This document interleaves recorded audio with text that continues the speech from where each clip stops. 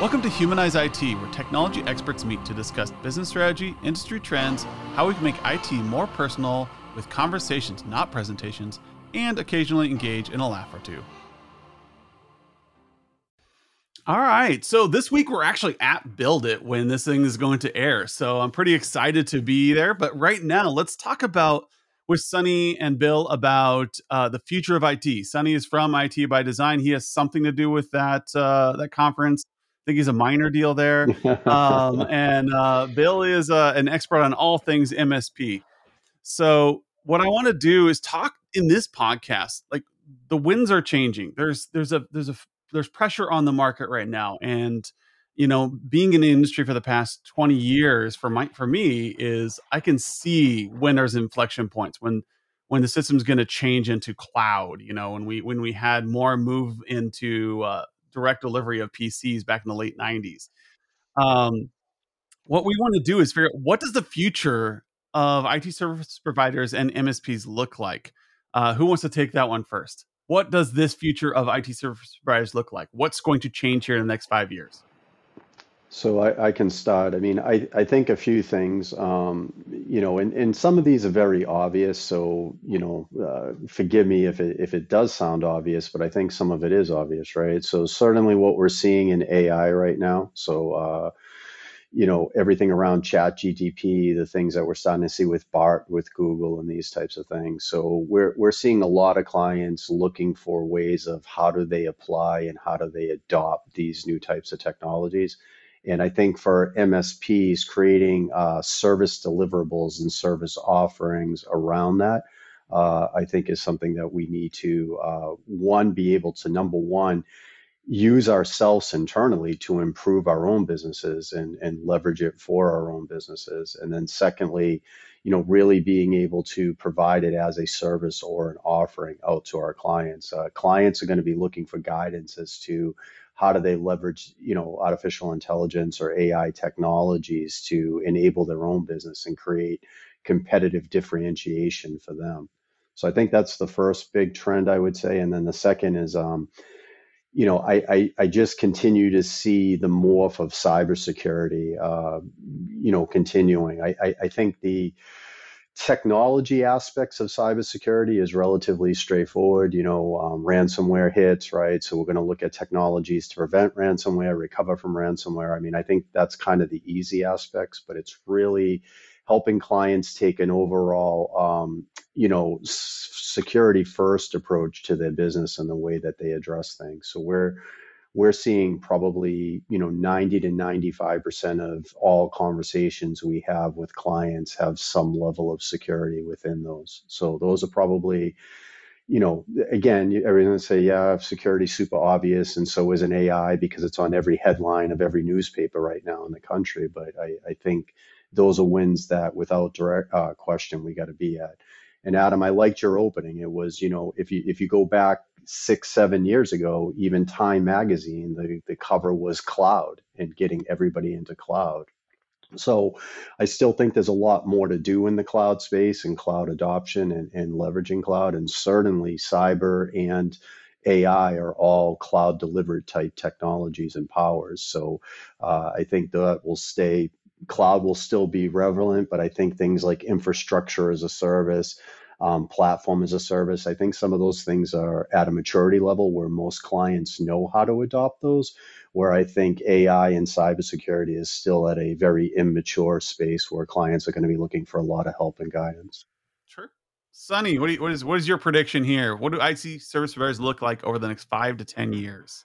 Yeah, no, agree with Bill. From technology's point of view, or future business models, from technology point of view, service offerings point of view, AI is gaining momentum, and any MSP figuring that piece out will win in terms of how to do this, how to use this effectively internally, and also be the trusted technology advisor for their SMB customers to adopt AI in a meaningful way that impacts their business and growth.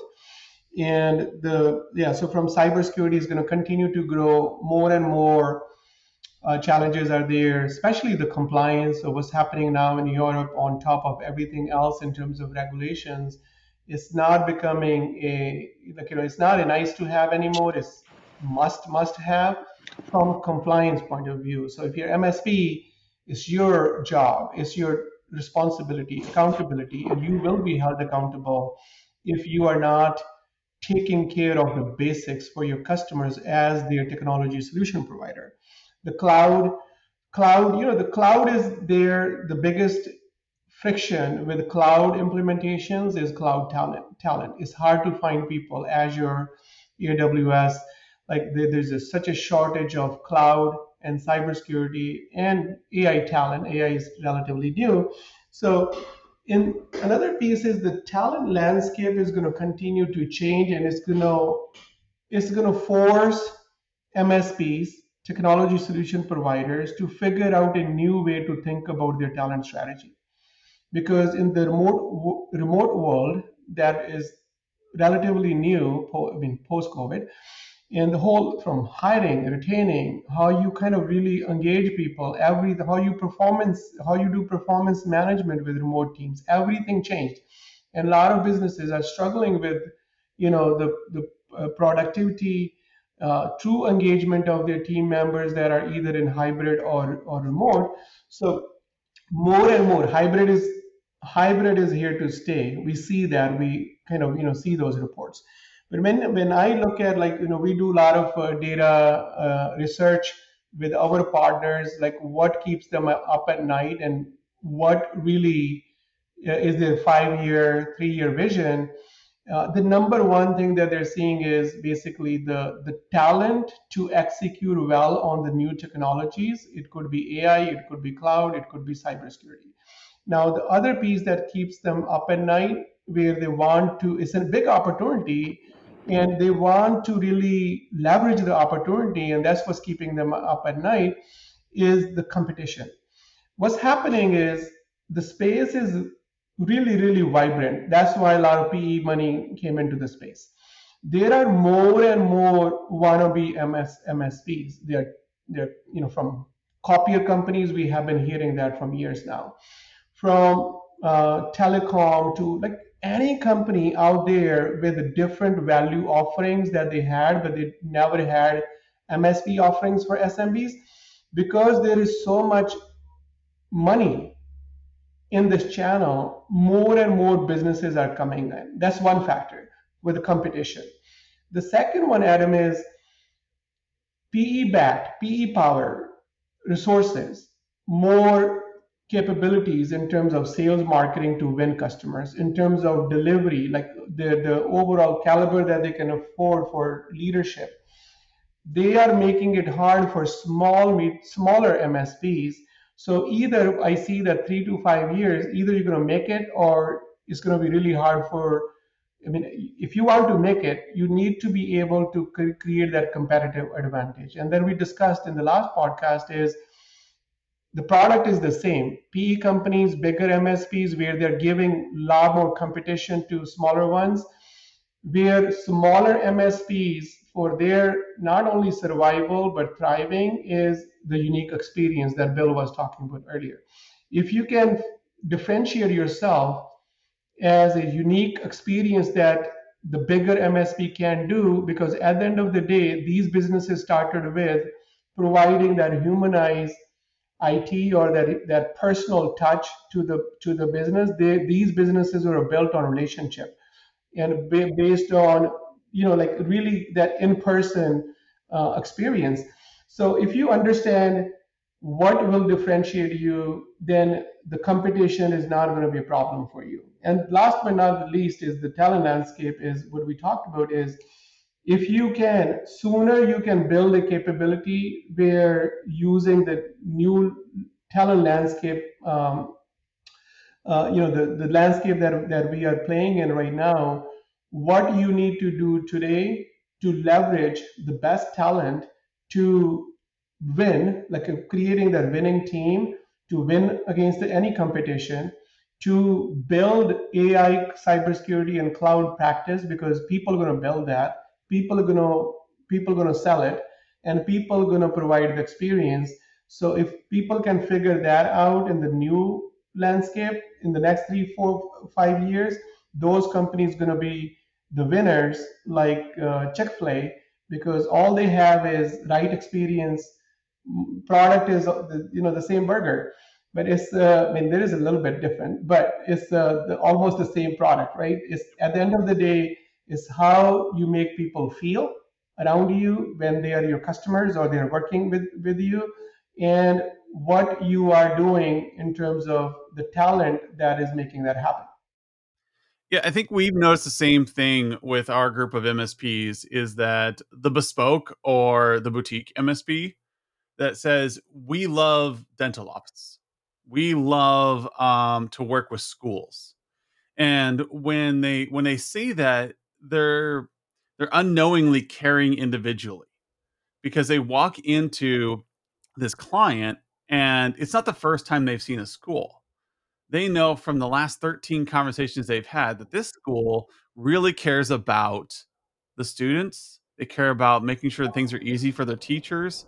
They care about Chromebook deployment, and they care about E-rate. So they can walk in pre-prepared and say, you know what, we care about this stuff too, and we have built our service model around making sure that this is easy for you.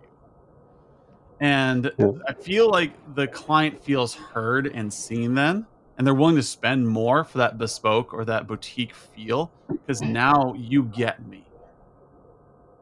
Yeah, I think that's accurate. I mean, I think there is a lot to be said for expertise in specific verticals, and when you have that expertise in that vertical, you become one of them. I mean, one of the things I've seen with large manufacturers over the years is, if they have something that's going to be good for a hospital, some of their sales leads and their professional leads will be ex-doctors or ex-surgeons, right? You use school as an example. I remember a manufacturer that went out and hired a superintendent from one of the largest school systems in the state of California. And the reason being was that superintendent could come in, talk the language, the expertise, and understand what every other superintendent that gentleman spoke with was looking for and needing. So, to your point, Adam, I do think getting a vertical market or vertical expertise in a specific area can differentiate a lot of MSPs. But I think that also starts at the beginning in the envisioning stage is what are we building? Who are we building it for? And then putting your KPIs to measure success, which is what we talked about in the earlier session we did last week, right? Is really that vision of what am I going after? What am I building? What's the value proposition? Who's going to get it? And yes, a lot of MSPs build that based on vertical specialization. Yeah, I do see that every once in a while. I'll get somebody ask me a question like, how do I get more clients? And they put these broad stroke Facebook ads out there, these broad stroke Google ads out there saying, "I'll take anybody." Like it's not personal. It's just, "Hey, I'll be your IT person." It's like, no, you know what? I care. I come from a history of 20 years of educational institutions. I'm one of you. I was a Yeah. teacher for, like whatever it is that is your unique value prop, so you can speak to that person on the other side of the screen. I mean, even Sunny, like And before you came onto this podcast, one of your first questions to me was, "What's the persona of the people on the other side?" You wanted to care for the people on the other side of this podcast because you want to speak to people and in a way that matters in that relationship. And if you don't know that person, if they're just a paycheck for you, it's going to show in your behavior. But if there's somebody you actually care about, now there's a mission and you've built your culture around that. It's going to show when you walk in the door and like, oh man, three of our account managers are retired teachers or superintendents. That immediately resonates. They're going to pay you that extra cash versus that large conglomerate MSP that's sitting next to you that has every advantage except for culture. And you're going to win. And we've seen that over and over and over again. That's why you humanize your approach to your clients. You can't just be a solution. You have to be a person and you treat them like a person. Sonny looks like about ready to say something other. You're chomping at the bit. No, what Bill shared. I think that is where you got to really know your value prop. You need to know who you're serving, and what do you have to serve them? I have a good question. Like, Bill, what directives are you pushing right now in your MSP to So prepare probably for? the Yeah, so the top directive that we have across the board is automation, right? So as Sunny pointed out, there's a talent shortage out there. Hiring is not easy right now, and getting the right skill sets are just not easy right now. So anything that we can take that we can automate, take a person off of that we can then use those talented individuals on our team to further the business and provide higher value. So I would say absolutely top directive from an operational perspective is without question automation. And whether that's simple things like automation of a task or trying to get advanced and solve some problems by leveraging AI ourselves to produce the outcomes. But that is absolutely our top directive right now. Yeah, we just did a webinar yesterday. I was on a panel where we talked about automation and automating the right things. And it was like SaaS alerts, and they talked about how automating tier one, tier two, so you can push more talent into tier three and Mhm. your account management and your relationships with clients, and then automating that low end activities, your processes and procedures, so that you can really grow. It became the theme of that entire webinar with channel program was just Yeah, to if you look at things so let's just take, I think this is a classic example, and it's a compliment to the company, honestly, in a lot of ways. But if you look at what Amazon has done around user experience, all right, have you ever bought anything from Amazon? Most likely, the answer is going to be yes there. And did you ever talk to an Amazon sales rep? Did you ever interact with a human being? No. But 99.9% of the time, everybody is going to talk about an incredible experience, right? I went on the website, I ordered it within a matter of a few seconds. I had an email confirming my order. I was a Prime member. Next thing I know, I had my FedEx shipping tracking number, and I knew the day it was going to show up. And that overall experience was amazing. And the reality of the situation was there was no human involvement in it. It was 100% automated, right? So I'm not saying there's not the need, especially in my last conversations with you, Adam, I talked about the importance of customer service. I'm not going backwards on that, but customer service can't be focused on, what should be automated and mundane tasks. It's got to be what's differentiating your business. Yeah. Like, I loved the fact that Amazon did the Amazon key. That is like magic to me. Like, I drive home and there's a box secured in my garage just sitting there waiting for me to pick it up, you know? And so that's And, kind and and look at that example, right? But look at that example. I think that's phenomenal. I'm glad you brought that up, right? Amazon saw a problem clients were having. And it was an Amazon problem as well, but the client's problem was thieves were stealing the packages, right? If thieves weren't stealing the packages, the reality is Amazon Key would never have been invented, right? Or implemented. So here was a situation where they said, okay, what's hurting our clients? And in the end, it was hurting them because it was creating customer service calls. Hey, I never got that package. It doesn't matter that FedEx said it showed up. It didn't, right? So it was creating a tremendous amount of inefficiency in their business. Could you imagine what their help desk looked like every time a package got swiped? Right. And getting in that. And even if it was automated, it was flooding an automated session of returns or unsatisfied customers. Right.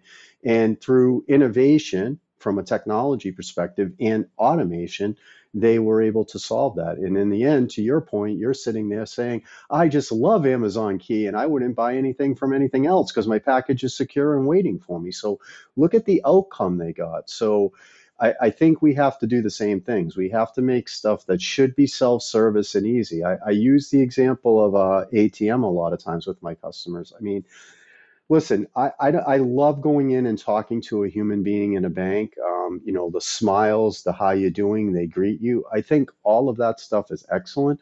But the reality is, if I just need to go grab a quick transaction for some money, I'm most likely just going to hit the ATM and self-service myself, right? So that's the culture. And if you start to look at the younger generations that's coming in the workforce, that's what these people grew up with. I mean, they expect to be able to offer self-service, take care of things, and get it taken care of. So I think you need to be building your business and your culture that way. Yeah. And if you look at industries over time, like look at automotive industry, Hmm. it used to be that everything was hand manufactured. Look at tennis shoes. It used to be everything was stitched together. And then as an industry matures, those processes and procedure based activities get automated. We're there as engineers Absolutely. now. We're there in Yeah. IT now. Now, how are you going to get on board with that? I love that Exactly. advice. Um, Yeah. and the other thing that came to mind is I talk about the three great virtues. The middle one, hubris, the ability to do things so well that other people brag about them. Yeah. Look Yeah. at your It's favorite true. companies. You're like, oh my gosh, Mhm. they do this so well. My IT Yeah. service provider brought me this week, or they Yeah. did this for me, and it increased my profit margins by like 10% last year. Do things Yeah. that other people want to brag about. Exactly. So, there's a great book. I apologize and I feel bad, but the author's name's slipping right now. But it's, turning customers into raving fans. And you're raving. You just raved about Amazon, whether you realized you did it or not. You were raving about them. Yes. So we're getting close to the end here. Sunny's been quiet over there. I'm going to start with you on this one. What one piece of advice would you give to service providers, aside from attending Build It, the must-attend event of the year, and coming and getting a unicorn shirt at our booth, and getting whatever else, all the free material you're going to get there to build your MSP? What piece of advice would you give an MSP today to start doing now? Yeah. So one thing, so when I reflect on my journey and I learn from my experiences, is I wish I have joined a peer group in the beginning, which I did. I started my business in 2003, and I ended up joining around 2010. And what I have learned being part of a peer group community, MSPs peer group, so where we were sharing numbers, we were sharing our thinking, our ideas, and it kind of really was a game changer for me. So if you are part of a peer group, great. If you're not, that's number one advice that I have is be part of a community that's more of collaborative, that is they want to be there for each other, and it's a very supportive group. And I mean, that is what kind of really drives us to put in a lot of resources into creating this build it institution as well, that we have a forum for MSPs where true go-givers come and they share their discoveries, their insights, their struggles, their successes, so that we can learn from each other's experiences rather than making mistakes and then learning. Because wiser people do learn from others' failures and successes. So that is my number one thing that I would like to share. And then don't underestimate the power of soldiers around you, your team around you. So, more emphasis, more time investment in building a winning team, because that winning team is going to take care of a lot of other byproduct business issues for you, from growth, profitability, competition, and everything else. Bill, any advice from you? I think mine would be a little more tactical, and I would just say, existing MSPs that are in place today is, positioning yourself for the wave of vendor due diligence that's coming. If you look at the compliance and the regulation, organizations are being asked to evaluate and do due diligence from a cybersecurity perspective against all of their business partners. So if you kind of take just a quick analogy, before you signed a lucrative contract with a business 10, 15 years ago, you might have run a D&B on them, checked their financial health, checked their credit worthiness, maybe called some client references and who am I partnering with right now? Is this a company I really want to do business with? And what we're seeing is because of the compliance and regulation around cybersecurity, specifically to vendor due diligence, you as a business partner, and especially the fact that you're touching IT and you're providing IT services, are becoming under increasing scrutiny as to how sound you are as a business partner to partner with. So I would recommend that, you take a hard look at yourself as an organization and be ready to really have somebody come in and inspect you as to, are you worthy to be a business partner from a cybersecurity perspective? Yep. We just did our SOC 2 this year, and it was eye-opening, and it's been very useful because we asked a lot. Yeah. Yeah, we did our SOC 2 for competitive advantage about 3 or 4 years ago, and I think we were maybe a little bit ahead of the curve. My CTO quotes some numbers, I forget what they are, but there's a very low percentage. It's definitely less than 5% of all MSPs out there are SOC 2 certified. So that's just a great example. It's hard work. So it's a It's great way very to hard differentiate work. It's yourself. not easy. Yeah. Well, thank you both for coming on. I know we've run long, but this week is Build It. I scheduled this podcast to be delivered right during the event when we're in Orlando. This is going to be awesome. Stop by the Humanized IT booth for a free unicorn augmented reality shirt. You can see me wearing mine right now. If you put out your camera, it'll actually move and rainbows will shoot and guitars will play. It's pretty awesome. And we will build all of your QBRs for you before you leave the conference. And that There you is our go. gimmick this Perfect. week. And we want to make things easy for everyone. We want to automate your QBR so you can focus on the conversations with your clients rather than building giant slide decks. Thank you, Sonny, for coming on. Thank you, Bill. I hope to have you guys on again. We got some great topics here we could definitely expand upon. Yeah, Thank you, you, Adam. Adam. Thank you, Bill. Thank you, Sonny. Thank you both. Have a great weekend.